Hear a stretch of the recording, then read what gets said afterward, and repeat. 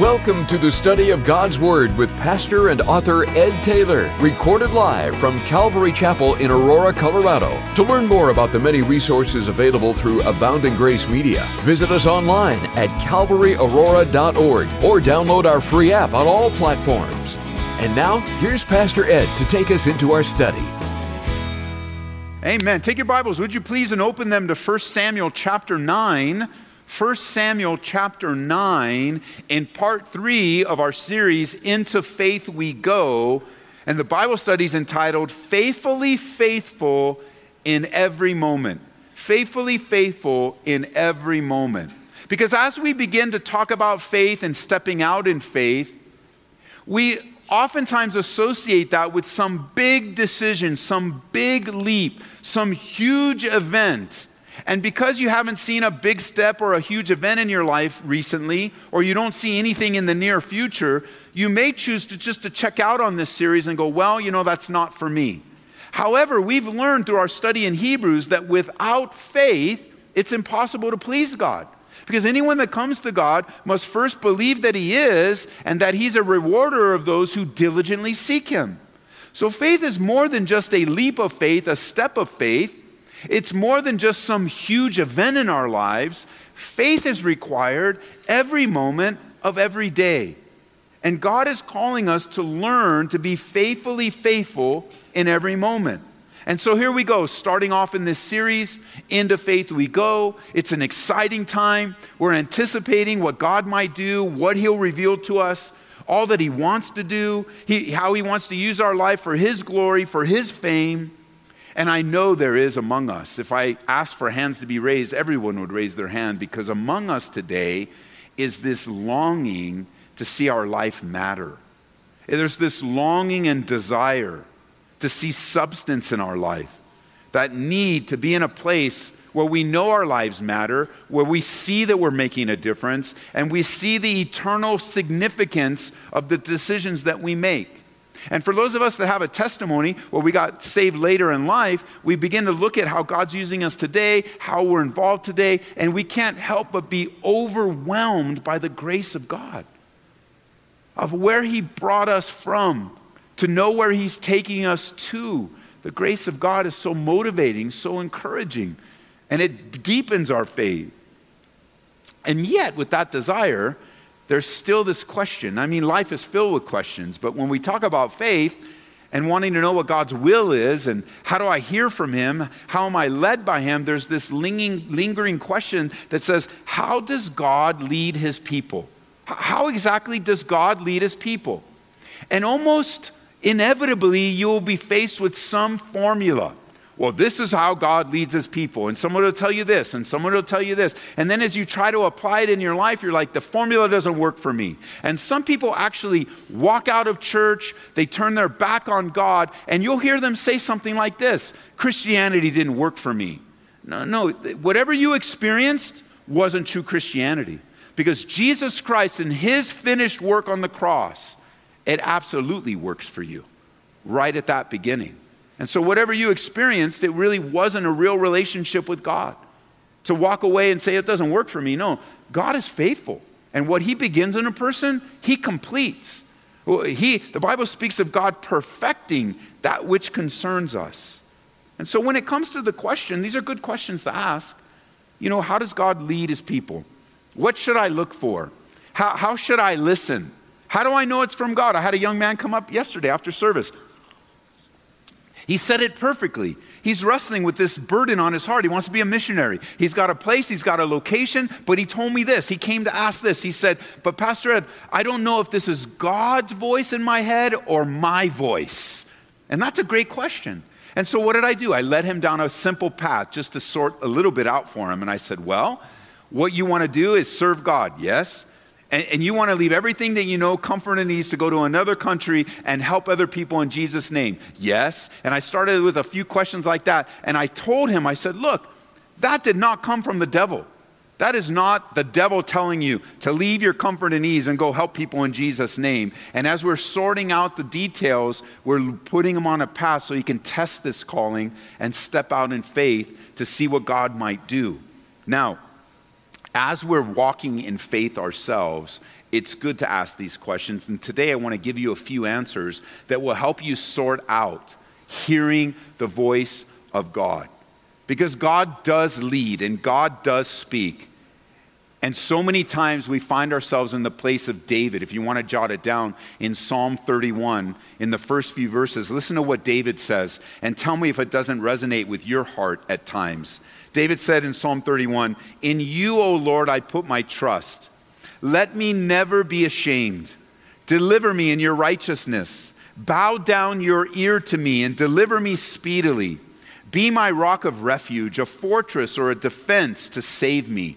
And notice the last thing he says, "For you are my rock and my fortress. Therefore, for your name's sake, lead me and guide me."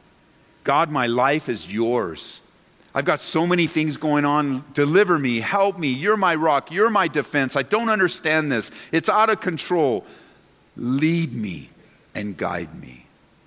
Now, in answering this question, some people would answer this question and say, well, in order to hear the voice of God, some people say, I need to get away. I need to be like a monk or a nun and get away, live in a monastery, have absolute silence, have nobody around me, then I can hear the voice of God. Now, let me say, getting away for private times, having personal time with God, getting away where you're out of all the distractions is commendable, it's glorious, and it's good. But that's not the normal way that God speaks to his people. It's not really an accurate picture of the Bible and God speaking to us. At other times, there are those that would say, well, in order to hear the voice of God, you need to just flip through the Bible. Just get the Bible out because we know God speaks to us through the Bible. And if you really need a question answered, just flip through the Bible and then pick a verse. That's what I just did. Oh, like this one. Bring charges against your mother. Bring charges. For she is not my wife, for I am her husband. Let her put away the harlotry from her sight. Hey, God absolutely 100% speaks to us through his word, but not in some random flipping of scriptures. And you have the, like you remember growing up, the magic 8-ball, and you have a question and you shake it and there it is. Well, the Bible is not like that. It is the very word of God, and he uses it in our lives to lead us and guide us. Hey, other times people will say, this is how I hear the voice of God. It has to be supernatural and exciting, and it has to be very emotional. It's funny, over the years, in a simple setting like this of Bible study, where the Bible is being taught through the gift of pastor-teacher and it's being received by us, I'll have folks that visit. They'll come here one time, they'll head out, and then they'll send me an email. I don't know, your church is just dead. There's no movement of the Holy Spirit. The Spirit's not there. And I started, like, what are you talking about? Well, all you did was teach the Bible. Oh, so you expected us to run around and jump and scream and yell and have the lights flicker, and and there's that sense that God can only speak through experience, and God can only speak through the emotion. God can only speak through some hyper-expressive way. Well, let me say that on occasion, God will do some major supernatural thing in our lives, but that's not the normal way he speaks. The normal way he speaks is not necessarily by a cloud or by a fire or by a burning bush. We do see those on occasion, but God often leads. This is very important to grasp. I know it's by way of repetition, but you need to hear it again. God will so often lead us supernaturally in very natural, normal ways, through just daily life, the daily living of our life. He will so often lead us supernaturally in very natural and normal ways. That's why we miss it so often, because we have some other expectation of the voice of God when all the while he's leading and guiding us in our natural, normal, everyday lives. So we have these pictures and these thoughts of how God really speaks to his people. But more often than not, God leads and speaks to his people while they're in the process of their daily, normal routines of life. You could say it this way: God is the God of the mundane. Now, I know we don't use that word very often, but mundane speaks of normal and ordinary. Mundane means lacking excitement, even dull and routine, which can speak to much of our lives every day. We live very ordinary lives. We have the routine of life. We have the ups and downs of life. Some of you even look at the position that you're in, the job that you're in, and you wonder, what is so exciting about this? And what is so supernatural about this? And you could say that it is even mundane. But see, that's something that we all share. We all have the ordinary of our lives. The problem, of course, is that our eyes are always somewhere else. And we want someone else's life. We think, if I just had their life, there's no ordinary to that. I want this, and I like this, and I wish I had his car, I wish I had his house, I wish I had his family, I wish I had all of those things, when in reality, most people have very ordinary lives. And because it's ordinary, and our expectations were somewhere else, we're discouraged. And when we're discouraged, we're not in a place of receiving from the Lord. And that's really often the case. You sit here today, and maybe this is exactly what you've been thinking. You think, here I am at this age and at this stage in my life, and I thought it would be different. And you think it would be different in a negative way because in your expectations, you had a much higher view. You had a broader view. You had dreams and aspirations and great desires. And here you are at this age and at this stage, and you're just simply discontented and dissatisfied with the will of God for your life. Which brings us to this section in 1 Samuel chapter 9, because God doesn't want you to be discouraged in this stage and this age of your life, because He is the ever-present God. And today in 1 Samuel chapter 9, we learn how God uses the ordinary, and I would even say less than ordinary things of life, to encourage us and to speak to us. Up to this time in Israel's history, God has been speaking to them through a group of men and one woman called judges. There's actually a book in the Bible called Judges, and you can read how judges were God's gift to the nation to help them recover from their sinful ways and their rebellious ways. They were the mouthpiece, the leaders of the country, to help them navigate through life. You have the judges and the priests. But there came a point in time in the life of the nation of Israel where they looked around at the nations around them, they saw they didn't have what they had, and they declared and demanded a king. They wanted a king. All the other nations have kings, and we're tired of the judges, and we're tired of Samuel, we're tired of this. We want a king too. God hears their cry and chooses to give them that king. They don't know who he is yet. And even as we're reading, if we were reading in chapter 8, we don't know who he is yet. But in chapter 9, you begin to see the will of God revealed. After Samuel's rejected, after his sons are rejected, after God gives them their request for a king, we find the beginning of that king being raised up. And God is working behind the scenes through the very ordinary, mundane activity of Saul's life to connect him with Samuel, to anoint him as the next king. So pick up with me in verse 1. We have some insight on how God uses our lives to speak to us. It says in verse 1, there was a man of Benjamin whose name was Kish, the son of Abiel, the son of Zeror, the son of Bechorath, the son of Aphiah, a Benjamite, a mighty man of power. Now that phrase literally means he was a very rich man, very successful. And it's his son that's going to be raised up. Notice verse 2. He had a son whose name was Saul, a choice and handsome young man.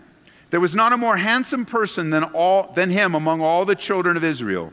From his shoulders upward, he was taller than any of the people. Let's just pause there for a second. Have you ever heard the phrase that someone is head and shoulders above the rest?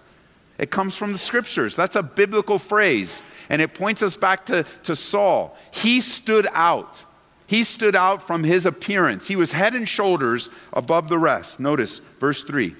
So this rich family, very successful, is a man raised up. He's a son of a rich family, lives in wealth. Notice verse 3.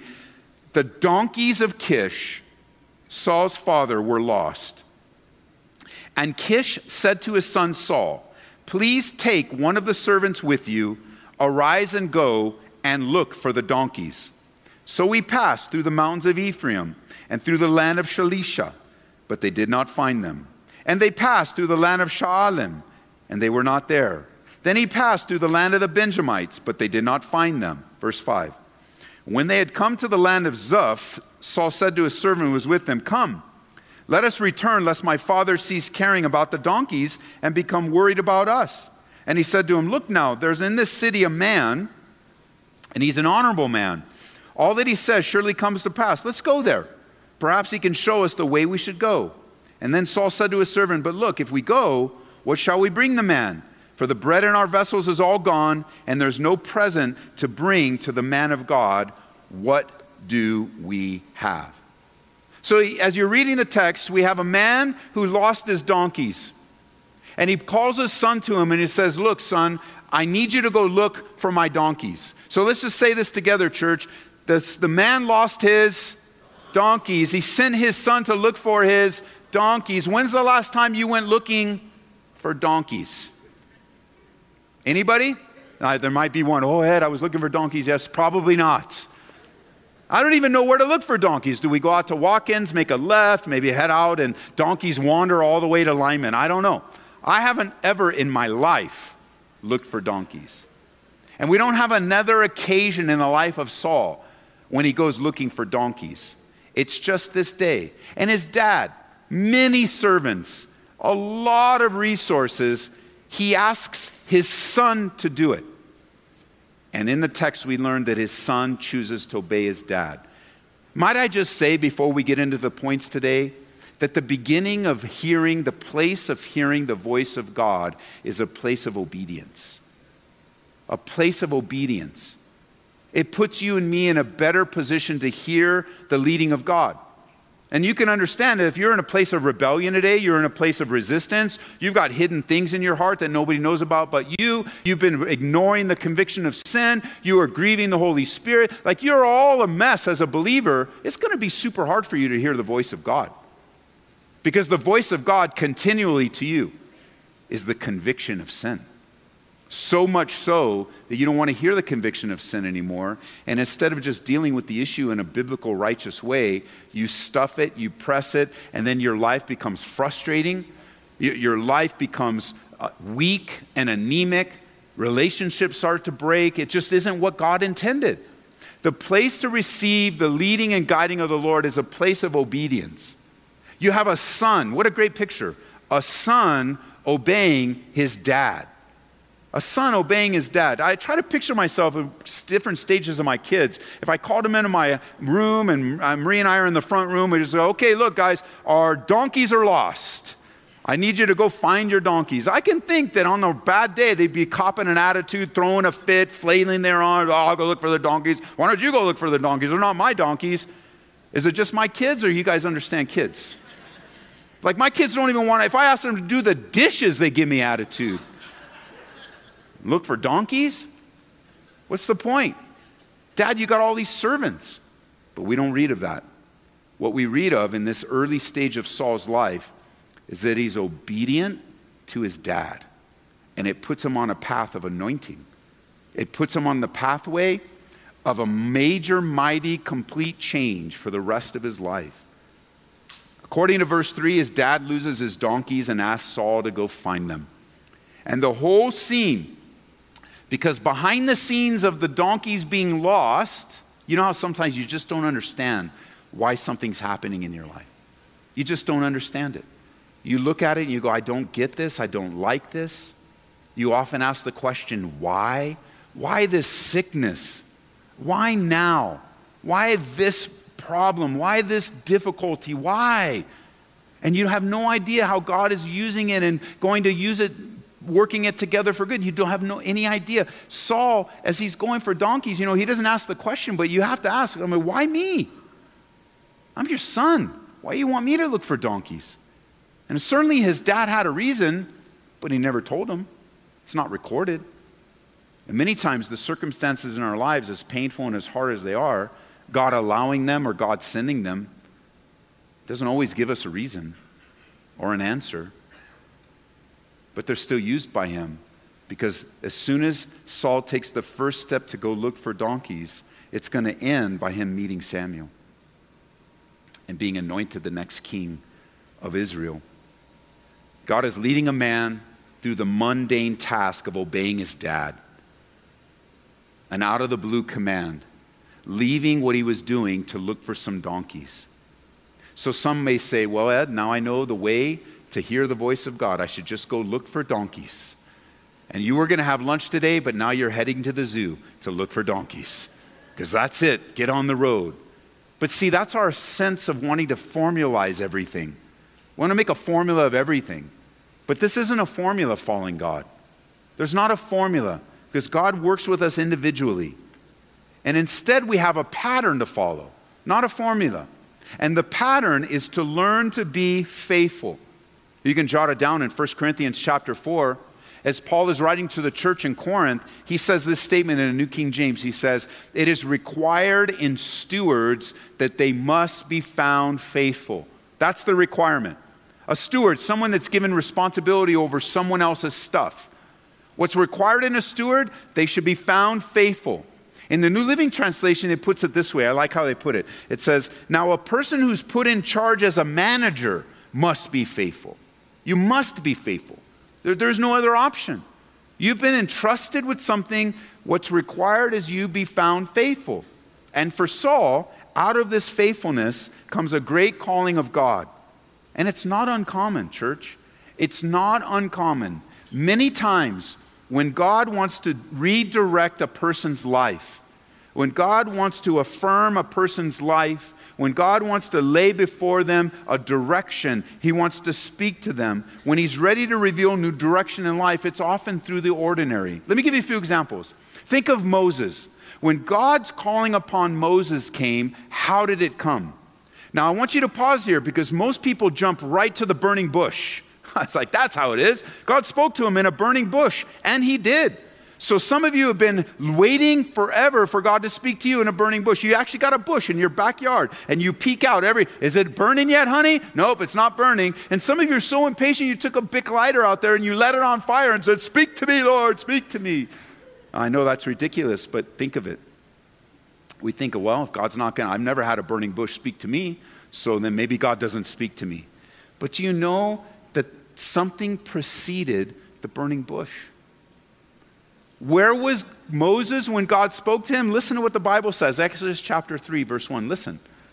Moses was tending the flock of Jethro, his father-in-law. That's where he was. What was he doing when God spoke to him? He was doing what he needed to do. He was tending the flock.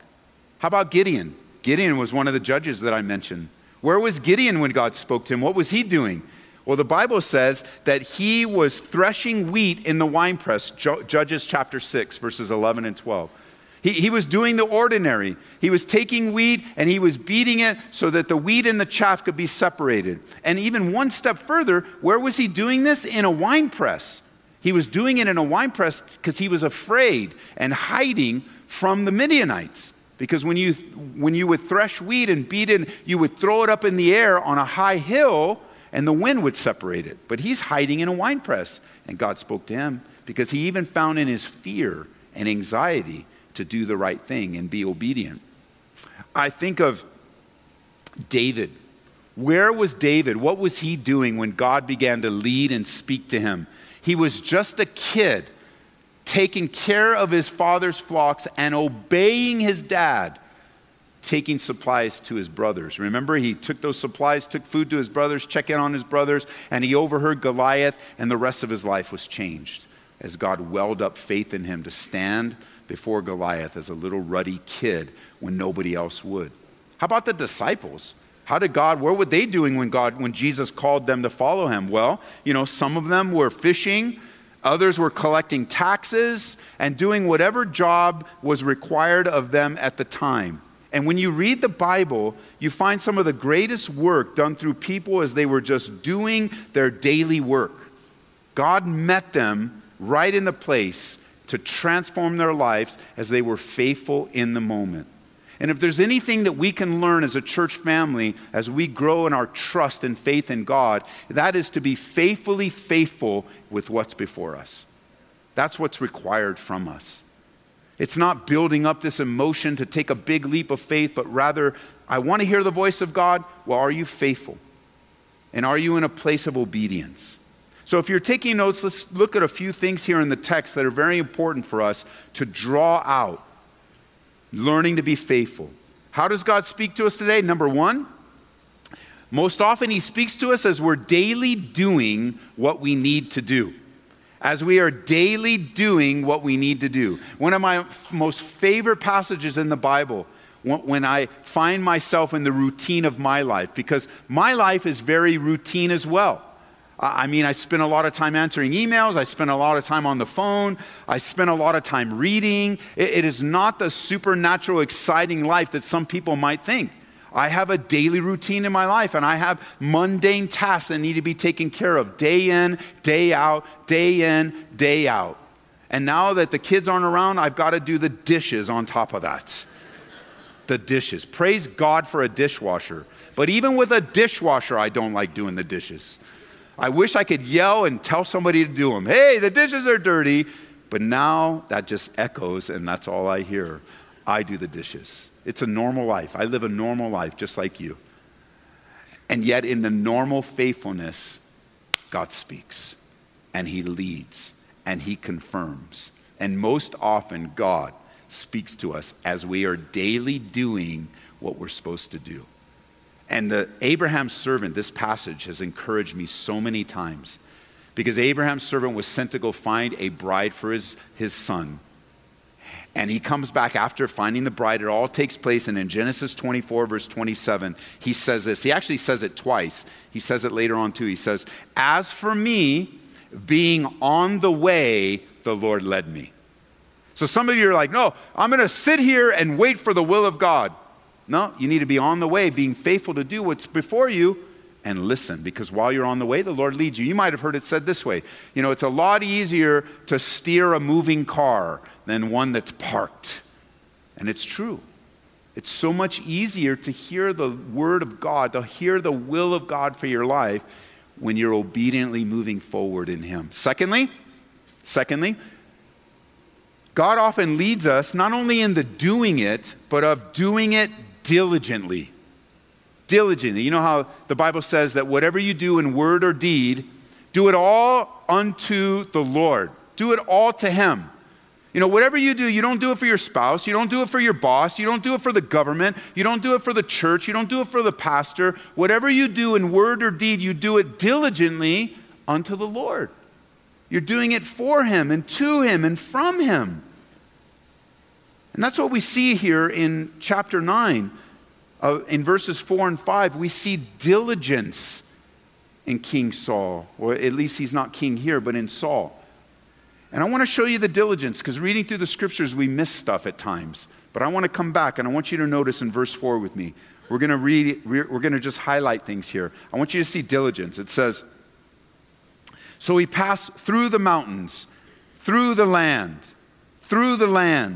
He passed through the land. And then verse 5, he went and came to the land. Like, this was not just one-off. It wasn't like Saul's dad saying, Kish saying, Saul, go find my donkeys. And he walks like, to the end of the driveway. Oh, I don't know, where are the donkeys? I don't know. And then they come back home, I can't find them.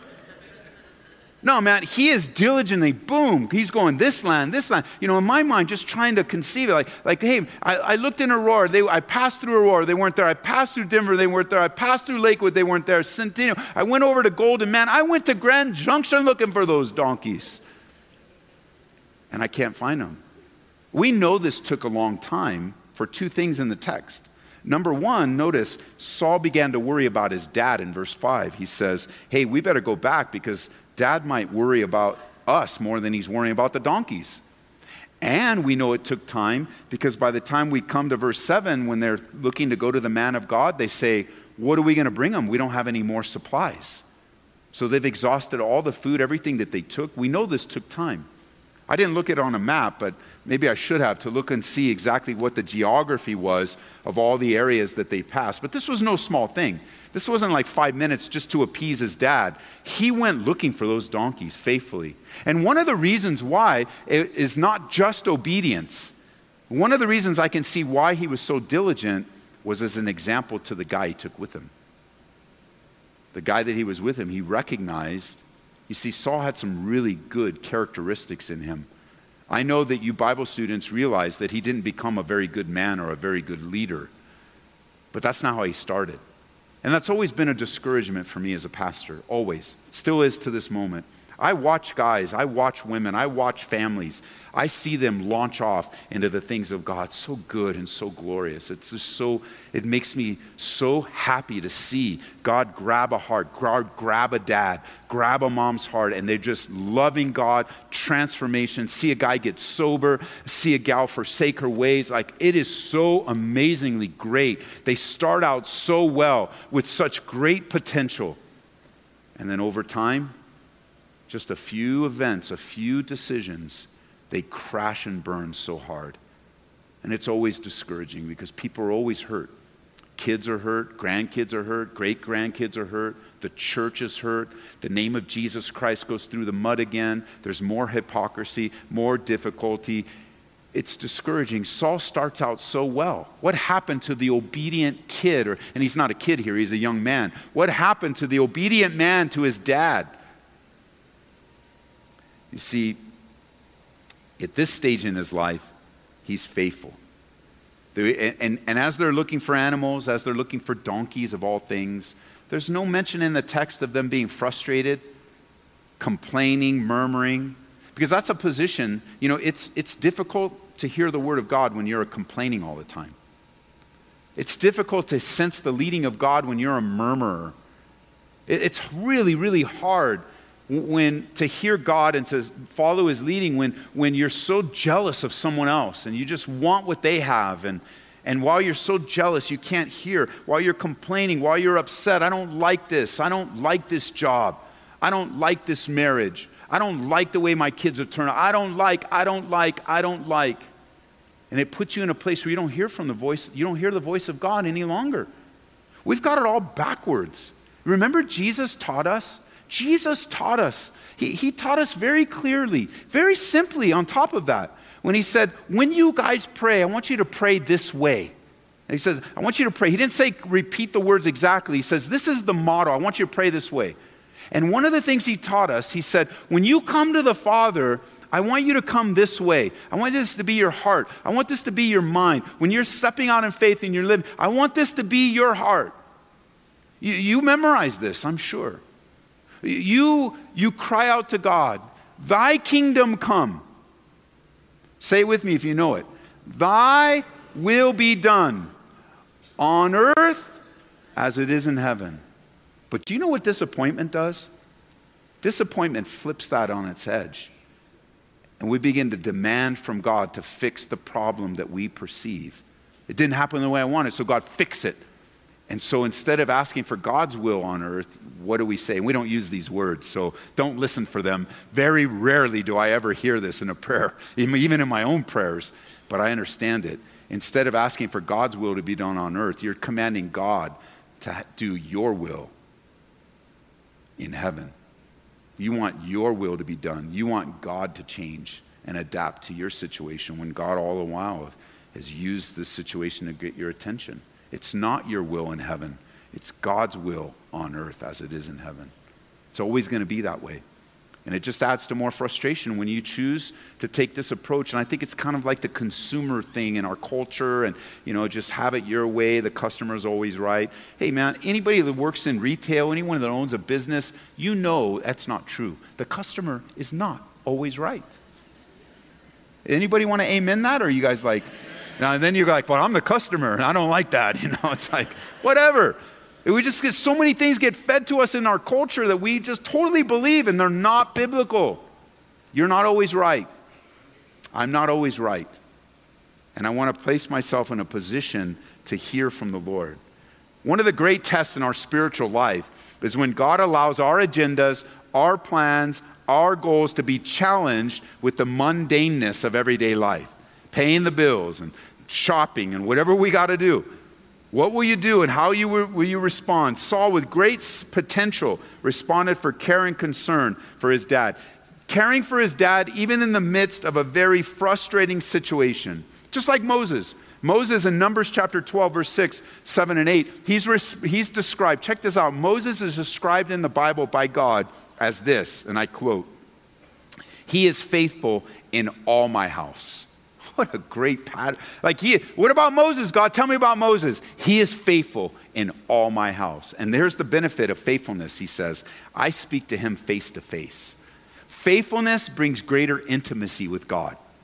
Unfaithfulness breaks intimacy. When you can't trust someone, you can't get close to someone. It's just the way it is. And that's how unfaithfulness works in our lives. Number 3 now, not only did Saul do what he was told, the daily work, not only did he do it, number 2, diligently, but thirdly, he did it spiritually. He did it spiritually. He recognized the spiritual part of looking for his dad's donkeys. He recognized that in everything we do, there is spiritual value to it. Instead of being overwhelmed by the situation, Saul asked for God's help in all this. And that's an impressive thing to follow. He looks for God in the midst of the difficulty and says, I think we need a man of God. I heard about a man of God. He could tell us where to find him. And he starts looking for this man of God. And if you're taking notes, write this down. I want to repeat it twice because it just so ministers to my heart. And I want to lay it before you. Listen, learning how to do the simplest of things spiritually is an essential ingredient for your spiritual maturity. Let me repeat that. Learning how to do the simplest things spiritually is an essential ingredient to your spiritual maturity. Like when someone can keep their cool when everything's going all over the place and they can just keep going in Him and realizing the spiritual aspect of their life, man, a person like that grows up very fast and matures very quickly. I think of all the mundaneness in this room today. I know you don't want to be reminded of this, but I'm going to remind you because you probably have forgotten. But tomorrow is Monday. Did you know that? Tomorrow's Monday. Most of you are going back to work tomorrow. Just want to let you know. Yep, you're going back to that desk. You're going back to that steering wheel. You're going back to whatever it is. You get to go back to work. For me, Monday is my day off. Just wanted to let you know that. And then I had a few people yell, it's my day off too. Well, we're not asking. It's my day off. My day off. Most people don't have Monday off. But see, as you anticipate going back to work, and some of you are not looking forward to it, you're not looking forward to doing what you're supposed to do daily. You're not looking forward to doing what you're supposed to do daily diligently.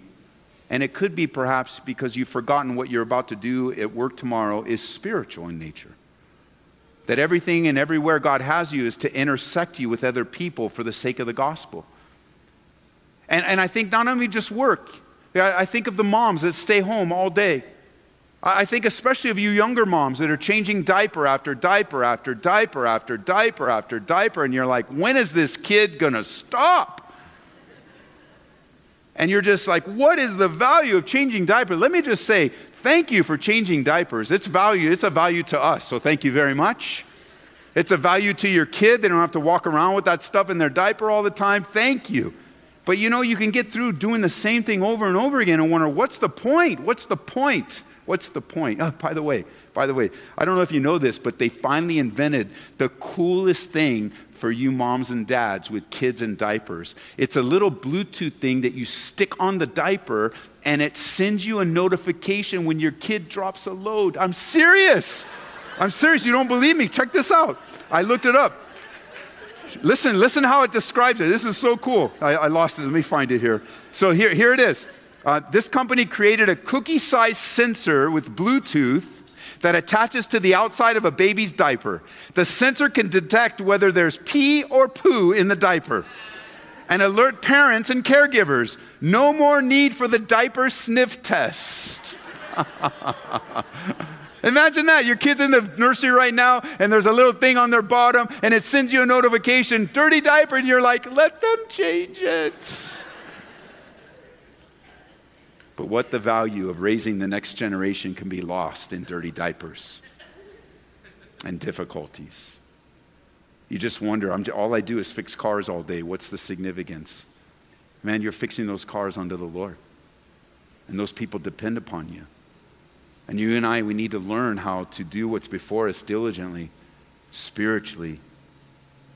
You guys, over and over again, you're passing through, like the song we sing. You know, you pass through the mountains, you pass through the valleys, you pass through the mountains. That's just life. The ups and downs of life, the twists and turns of life.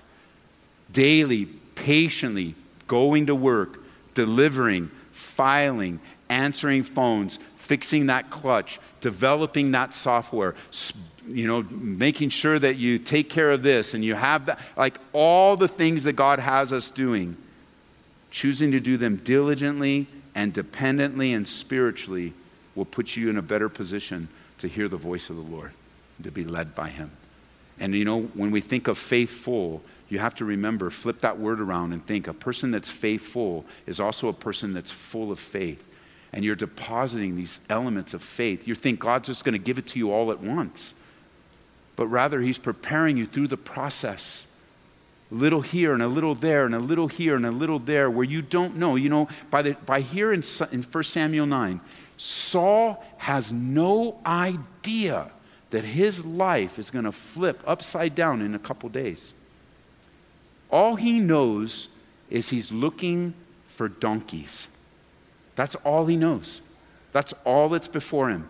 And he has no idea that his desire in looking for donkeys and how looking for this man of God, that man of God is actually Samuel, and that Samuel's going to anoint him as the next king of Israel. And like Saul, you have no idea what 2 days bring or 3 days. You have no idea. You have no idea what God is doing behind the scenes. I know it's frustrating at times, but it is the way it is. We don't know what God is doing. His ways are not our ways. His thoughts are not our thoughts. What we would do well to do is to be diligent, spiritually doing what's in front of us. Listening carefully for the leading of God. So often when someone is doing what is right before them, they end up coming to a place of what we like to call this divine appointments. And God just leads us to the place we need. We're entirely unaware of it, but God just shows up. And you may have found in your life a frustration or a question of why God has placed you over something that's seemingly so insignificant. A small thing. And you're looking for donkeys. And you're filing papers. And you're fixing a clutch. And you're changing a diaper. And you're cleaning a car. And you're answering a phone. Or taking care of a customer. You name it. And so often we can be tempted with feeling like what we're doing is such a waste. It's not a waste in the Lord. If you do it diligently and you do it spiritually, one day you'll find out that God had a purpose in it all. That what you're doing is rewarded by faith. One day God's going to reveal His overall purposes for our lives. And He's going to answer in His presence all the why questions that we've carried and we've filed away. When you and I can learn that the issue in life isn't what we see, that what we're doing seems so fruitless, that's not the issue. The issue is learning to do it diligently no matter how we value it. Because when you and I can just live faithfully daily, one day you will see the end. You'll see it. It'll make sense. I like to tell people that I know that a lot of things don't make sense today and a lot of things are painful today. But when you are in the presence of God and He reveals to you the overarching work of Him in your life, I want to assure you 100% on the authority of the Bible that when God reveals the plan that you lived while you were on earth and you're in His presence, you and I will agree with Him 100%. You will say, it's probably something like this, "Oh, that's why." And then we begin to praise God in glory and bow down before Him, casting our crowns of rewards at His feet, enjoying His presence. Listen, as we head out, God is not wrong.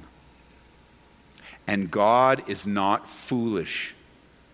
And God is not ignorant. He knows exactly what He's doing in your life. So choose to do what's before you. Choose to do it diligently. Choose to do it spiritually. And you will find you are more sensitive to the leading and the guiding and the voice of God in ways that you've never, ever seen before. Leading you to what? more faithfulness, right? Because to whom much is given, much is required. To the faithful, more is given. To the faithless, what little you have is taken away, Jesus taught us. And given to who? The faithful one. How does he get more? Well, from the unfaithful.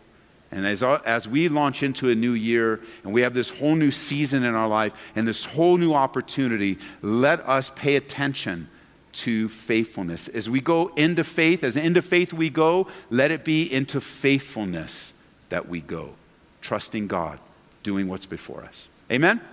So, Father, thank you for the privilege of your word today. I just have been so encouraged by this section. I mean, what difference does it make looking for donkeys, God? What difference does it make? Like, we have to have an explanation for everything instead of just doing what you ask us to do. So would you forgive us? Would you forgive me? Because I know at times I demand an explanation. I know I was wrestling even during one of the songs with things on my heart. I'm not demanding, but I'm certainly questioning and just wondering. And it's just a waste of time. And I ask you to forgive me, God, because I truly want to diligently do what's before me. And I truly want to trust you with all my questions and all of my anxieties and all my fears and all the dumb things that take my mind. Because you said, and I remember now, you said that you will keep him in perfect peace whose mind is stayed on you. So we just work that in us today, that our minds could stay on you, that each day that comes you'll find faithfulness, that we will do no matter what, if we have to pass through, before we ever see what you're doing, just give us strength to do that, God. And let us leave here encouraged and built up in you. That we know you're not wrong, and we know you're not foolish, and we know you're not ignorant. You are doing your perfect will, accomplishing it in our lives. In Jesus' name, amen. We pray that you've been encouraged by this Bible study delivered live from the sanctuary of Calvary, Aurora. For prayer or a copy of this study, call us at 877-30-GRACE. That's 877-304-7223. Or visit us online at calvaryaurora.org. Be blessed as you worship Jesus this week.